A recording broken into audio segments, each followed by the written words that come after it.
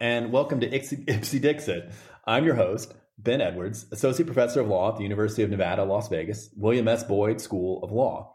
I'm here with Gregory H. Schill, Associate Professor of Law at the University of Iowa.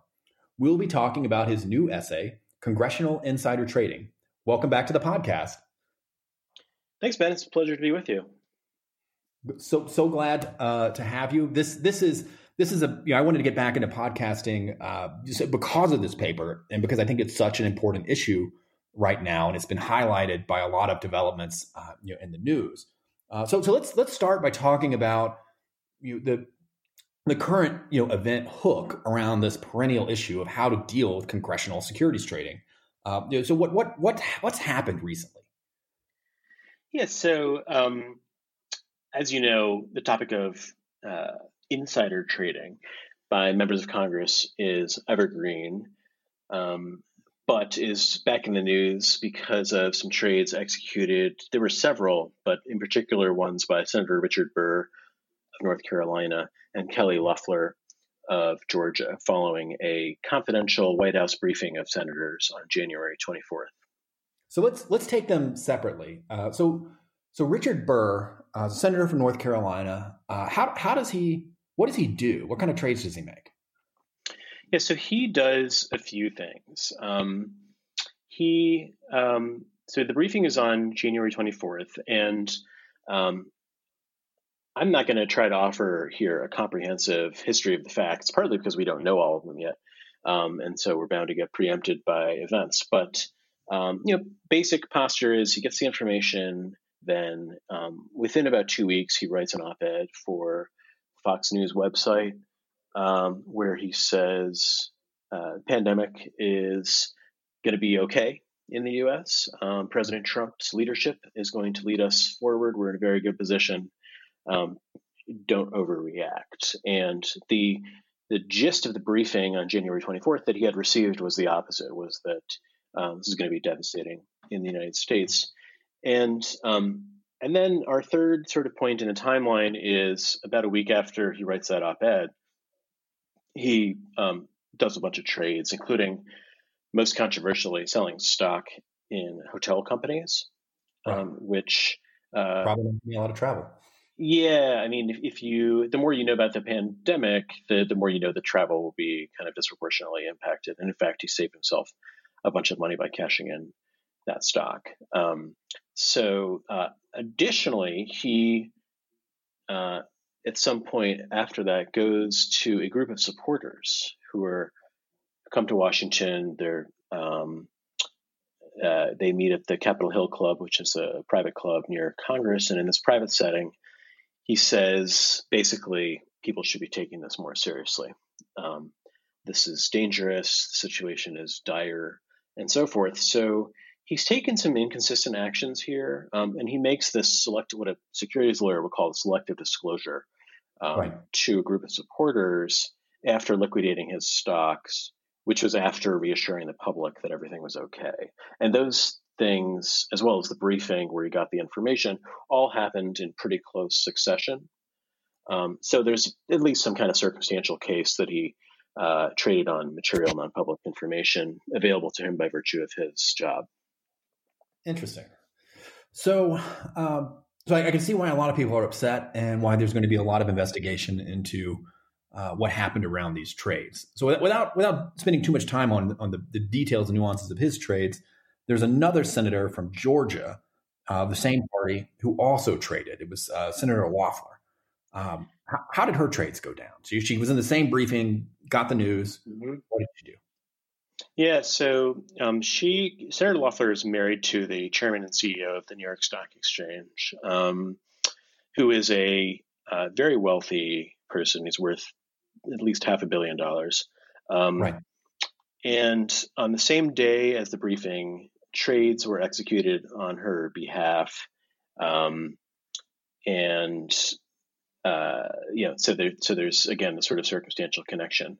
Now, there is a wrinkle here, which is that she claims that her portfolio is managed on a blind basis by a third party, and that she does not play a role in strategy presumably she sets a sort of high level strategy, but she doesn't tell them, buy, sell, or But buy the this, sell discretionary that. account is managed by Right. the board. Right. So, I think Martha that Stewart can't. tried that defense. Martha Stewart had something similar. Yeah, Martha Stewart tried that defense. Yeah. Broker made the decisions, not me, but it ended up not holding up with an Yeah. obstruction So charge.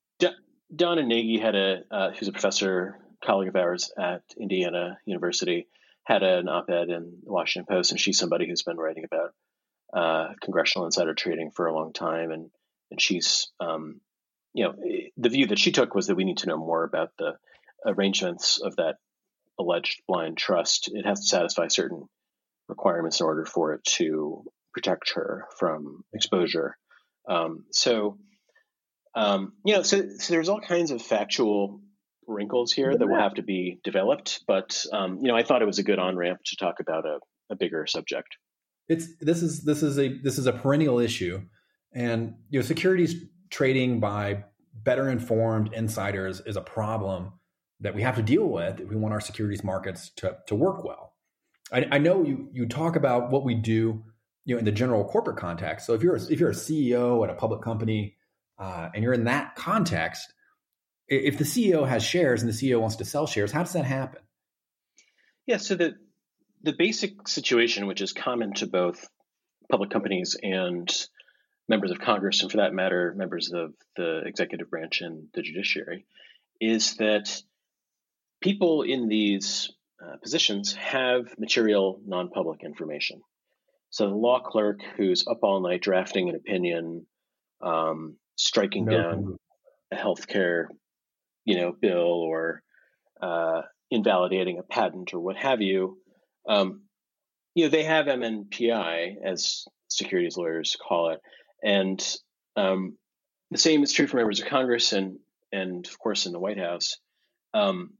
And it's also true at the executive level, right? So you could imagine Jeff Bezos, CEO of Amazon, getting briefings about what's going on in China, about the supply chain and their ability to satisfy certain orders and what demand for Purell looks like. I mean, they're getting information that allows them to put together a picture. At the same time, they're human beings and they have economic interests and needs. It may sound silly to talk about the richest man in the world as having economic needs, but if you could very easily generalize from the CEO of the biggest company to just people who work for companies and have an NPI about them, or staffers on Capitol Hill, or again, that law clerk or what have you. And, people have a need to buy and sell stock, perhaps to make a tuition payment or make a down payment on a new house or what have you.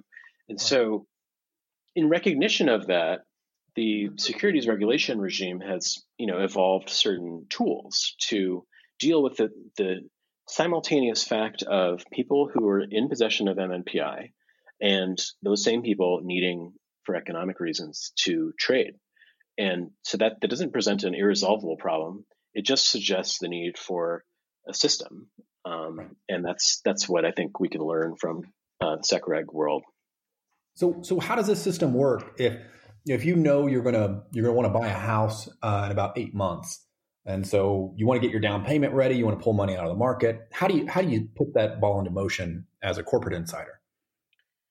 Well, there's basically there are a lot of rules that bear on this, but the two that I talk about are what's called a 10b5-1 plan and the Section 16b short swing profits rule that comes from the Exchange Act of 1934. So let's start with the 10b5-1 plan. This is a plan that an executive or a director would adopt ex ante. So in fact, they have to adopt it at a time when they're not in possession of MNPI, for example, before they join the company or immediately after disclosure of a 10K or an earnings release. And the 10b5-1 plan is just, it just says, like, I will buy, let's say, 100 shares of stock the 15th of the month, every month, until this plan is canceled, something like that. And it's a commitment device. It's a way of providing a measure of transparency. And I want to come back to that because it's not intrinsically transparent. A measure of transparency and a measure of certainty and so forth. And now that said, if the executive wants to buy the house, and most executives are not Jeff Bezos, even public company executives, may have needs that require them to liquidate their shares or some of their shares, and so they know that 8 months from now they're going to need some money, so they might suspend or modify their 10b5-1 plan, and they would do so upon the advice of counsel, so that when they do so, they don't endanger this safe harbor. That's what a 10b5-1 plan is. It is not an absolute defense to an insider trading charge, but it is an affirmative defense. And if a plan is adopted and followed consistently, then it can be a successful defense. And so they would suspend or modify it in a way that doesn't trigger problems. Like they wouldn't do it frequently. They wouldn't. They wouldn't. And there would be usually a waiting period before the change would go into effect. So it's hard to game. And so they would do that. So they manage their cash flow and have the money. The reason I say a measure of transparency is that corporate 10b5-1 plans are not public. They can be divulged in litigation or other proceedings.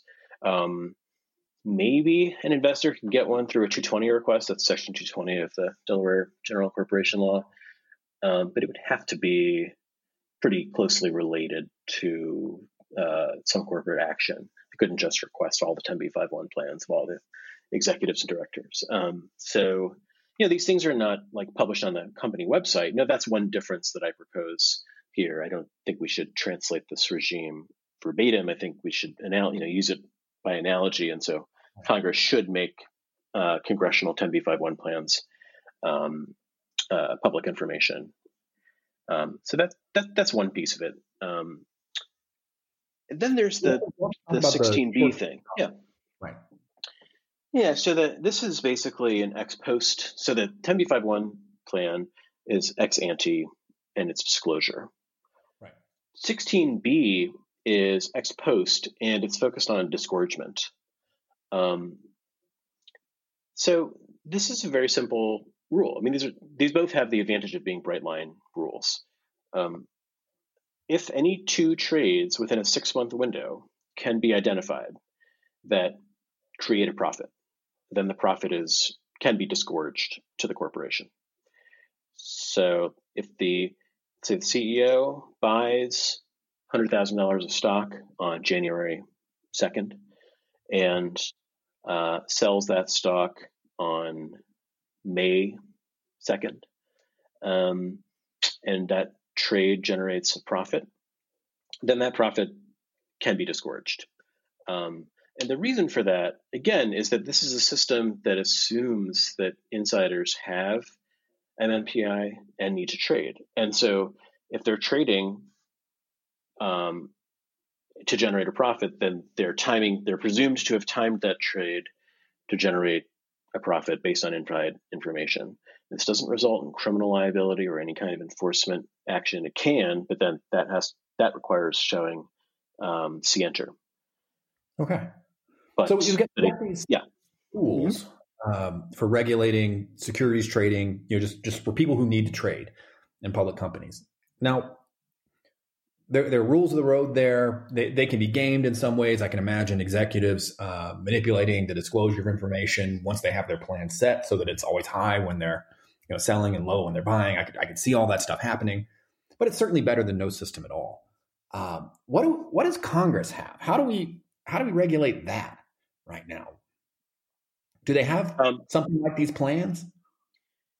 They have a rudimentary disclosure system, and I would just briefly, I'm not here to, despite my name, to shill for the existing system, but I think it actually is quite hard to game.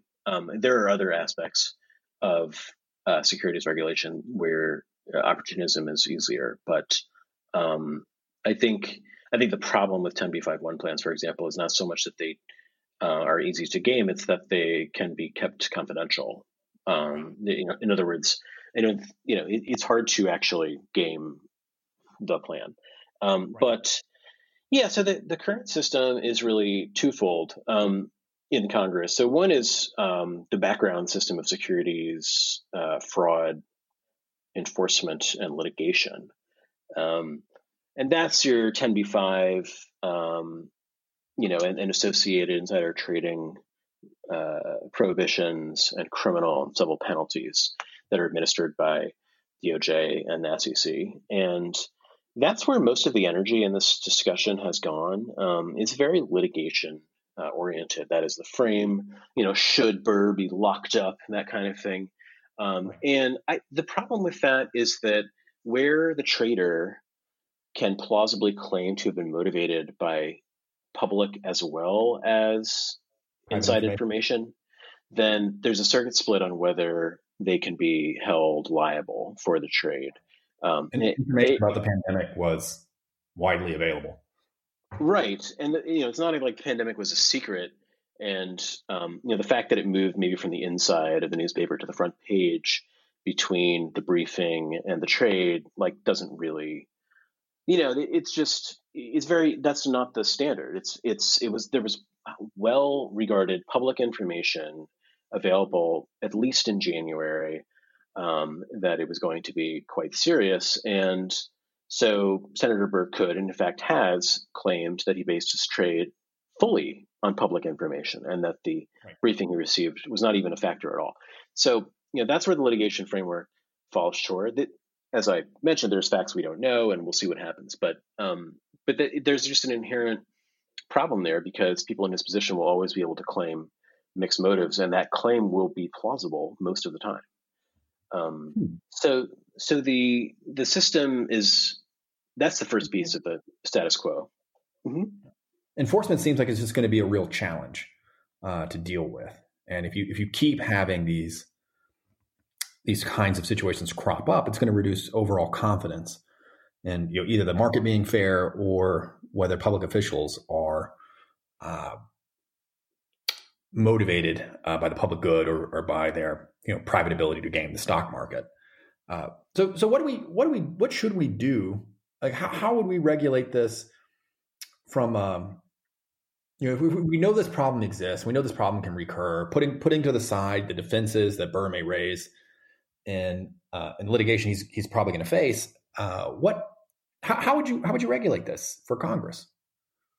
So I would start with the other piece of the status quo, which I would modify pretty significantly, and that is the internal disclosure mechanisms that each House of Congress has adopted for itself, pursuant to the Stock Act, which is a 2012 law that expressly extends federal insider trading prohibitions to members of Congress and the other two branches. So, right now, that disclosure system that they have is ex post only. So there's no parallel to the Rule 10b5-1 plan model. Right. So I would adopt an ex ante model as well. But even the ex post disclosure that's required consists of two sets of disclosures. One are periodic. They're periodic transaction reports that have to be filed after a trade, and the other is an annual financial disclosure. The periodic reports can be filed up to 45 days after the trade, which is just an astounding amount of time if the goal is to add some sunlight to the member of Congress's conduct during a window when it might have been based on MNPI. I mean, no MNPI just about will last 45 days. And so, just by contrast, the analog in the corporate world, which is the requirement to file a beneficial ownership report on Form 3, 4, or 5. Here, the parallel will be Form 4. That window is 2 business days. So, like if a CEO, Tim Cook, for example, sold a bunch of Apple stock last year, filed a Form 4. He had 2 days to do that. And in that report, it was reported that that trades were executed pursuant to a 10b5-1 plan. That is exactly the kind of thing I'm envisioning here, is that there would be a very short window and there would be a pre-existing 10b5-1 plan in place that would dictate the trade. That makes sense to me. Would you also bring over the short swing profit prohibition? Yeah, so I would. the purpose of the short swing profits rule is to capture some of the possibility for profits based on MNPI, notwithstanding rules like 10b5-1. So it's like a belt and suspenders, and it's 10b5-1 is preventative, and it kind of regularizes and proceduralizes the trades, and if public would provide transparency, but things are going to creep through, and if a member of Congress turns a profit on a trade within a 6-month window, then it's my view that, just as would be the case for CEO, that trade is deemed based on MNPI. Doesn't mean the person goes to prison, let alone face any kind of Right.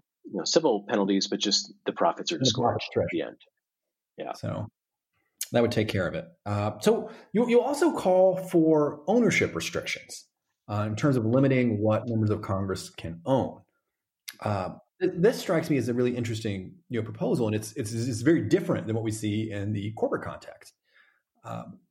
What are you calling for? Yeah, so there have been proposals on the table for a few years. Elizabeth Warren put one in her campaign platform. She borrowed it, or at least there was a similar one already on the floor from a few senators, that would bar ownership of individual stocks by members of Congress. Right. One of those proposals additionally bars service on any corporate boards, public company boards. Those both sound like good policies to me, but I think we should be realistic about their limitations. So let's say that the senators get this MNPI in a January 24th briefing, right? It would be very wise to dump hotel stock because travel is going to be decimated, right? But it would also be wise to dump any stock because the market is going to be decimated. And in fact, that's what happened. Yeah. So if you own an S&P 500 index fund, and because that's the only equity product you're allowed to own under the leading reform proposals, you can still make, or in this case, save a ton of money by trading on that information. And you can always claim that you're motivated really by public information. And so I don't think ownership restrictions alone are enough, but I think that they will be helpful, and they reduce the risk of, we've been sort of talking around what are the risks here. I think, one of them is clearly self-enrichment, but another one is policy distortion. We don't want members of Congress tilting policy in favor of or against certain companies, which they have the power and incentive to do if they're allowed to own individual stocks. So there are a bunch of reasons why I think ownership restrictions are valuable. Right. But yeah. No, I could see a situation where if someone owns, if their portfolio is comprised of let's say a large amount of pharmaceutical stocks, that they would, they might oppose moves to bring down prescription drug prices because it would hurt the shareholder returns for those companies. And you probably don't want members of Congress having that incentive pulling them in a different direction. But why not just let voters decide? If we're disclosing all of this and we're disclosing the trades, why don't we just allow ordinary voters to decide whether or not they're okay with particular trades and vote them out if they don't like them? Well, I worry that kind of argument is a little bit of a turtles all the way down situation where we end up with really no basis for regulating the conduct of public officials other than the ballot box. And I don't think we really believe that. I mean, for example, nobody would suggest that it should be legal to bribe members of Congress because if the bribes come out, then the member of Congress will suffer electoral consequences. This isn't quite that, but it's adjacent. And so, we already have enough problems with regulation of election funding and other issues. This, I don't think there is a lot of public support for, I know there's some kind of contrarian scholars who want to fully legalize insider trading, but I don't think there's a lot of public support. Interestingly, Henry Manne, who famously is he's a now deceased scholar, but he made his name arguing for the legalization of insider trading on the theory that it would enhance price discovery and efficiency of markets. Even he was opposed to allowing members of Congress to engage in insider trading. Huge problem. The theory was that they would purely be engaging in profiteering, and there was no kind of capital markets advantage to permitting that behavior. So I guess I don't see a strong normative case, but I also think from a kind of efficient markets perspective, it's difficult to see why that ought to be allowed. I generally share your view on this. My feeling is that the United States does well in part because we have large and robust capital markets, and much of the world sends capital here to invest. And it's hard to know exactly which straw is the one that's going to break the camel's back. But the more you have a perception that the system is being gamed, or that it's unfair, or that U.S. politicians are taking advantage of it, then it sort of eats away at public confidence in the market. And it may also eat away, and probably does also eat away, at public confidence in government, which can be really important for holding things together in a pandemic. So if you're thinking about this issue, how would we get a plan like this in place? What's left to do? What needs to happen? Well, that to me is a virtue of the proposal that I've come up with, because I'm not calling for any new regulation or legislation, which in this political environment seems optimistic to expect. So, both of the pieces that all three of the pieces we've talked about, the Rule 10b5-1 ex ante regulation, the Section 16b sort of analogy on the ex post side, plus the ownership restrictions, those can each be adopted by each house as a matter of chamber rule, presumably through their ethics committee, at least in the first instance, and then by the full House or Senate. So those can be adopted essentially overnight.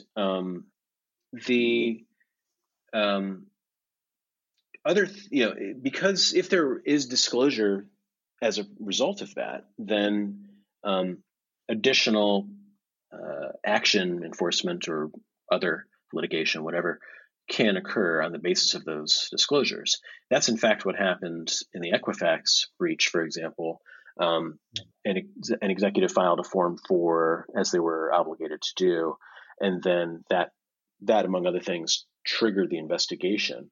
And then that investigation uncovered insider trading, including by executives who were senior but not senior enough to have to file a Form 4. And one of those guys was charged ultimately by DOJ and the SEC. So, I think that this system could generate additional action, but in the first instance, it would not require any legislation or regulation. It could be done, pretty much overnight by each house.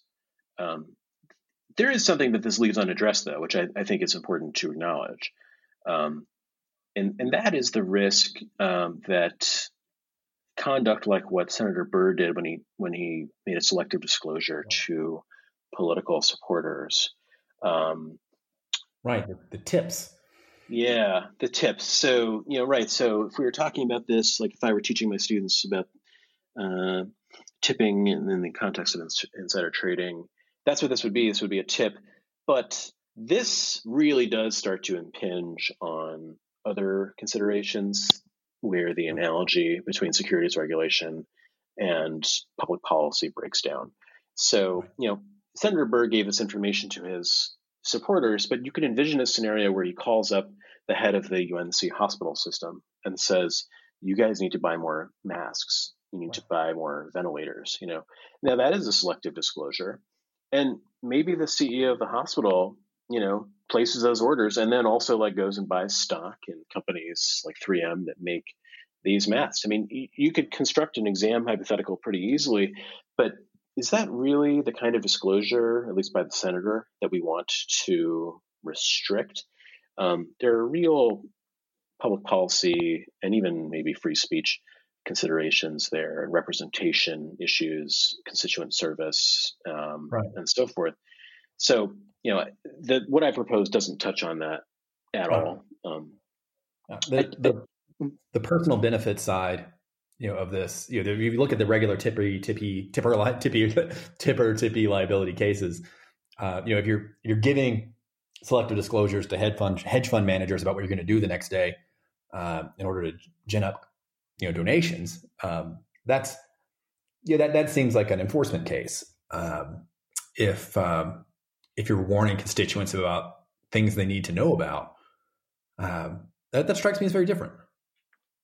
Yeah, I agree. Now there is an SEC rule that is intended to deal with that.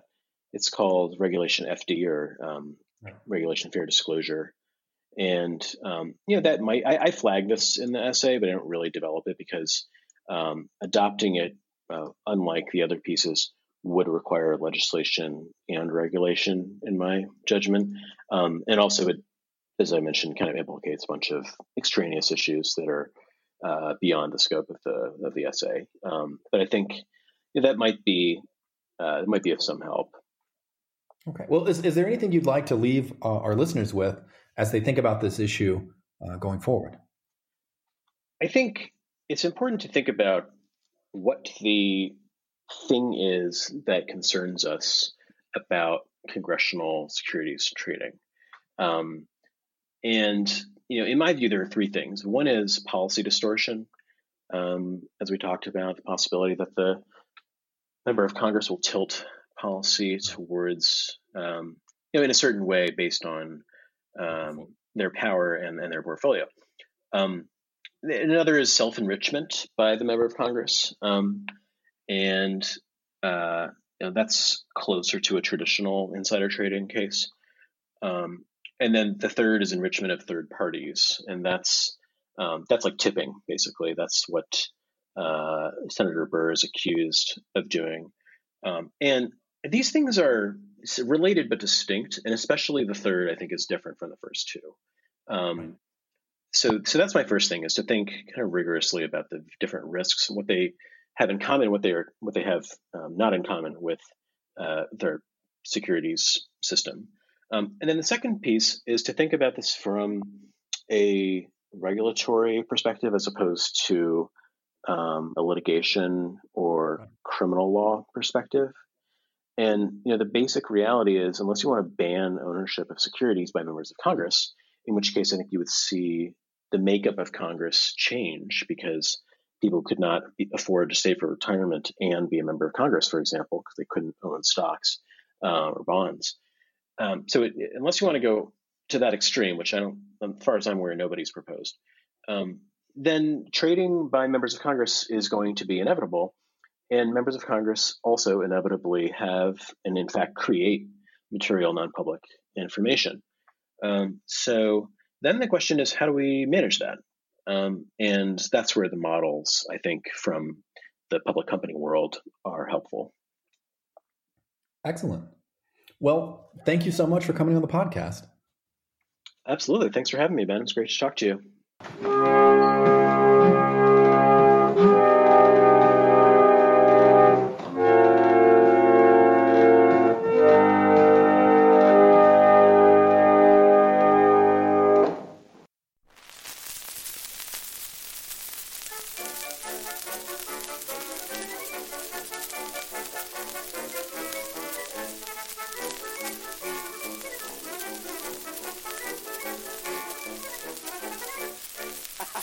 Hello, Mike. How you feeling? My feeling is beyond necessity. Is that a factory? Now, Mike, I got a question I would like to experiment on you. Well, if I ask you an answer, what is the question? Don't you know it's always polite to wait until you are asked before you say something? I accept your jalapine. And besides, I will admission it that you are a better languager than I am.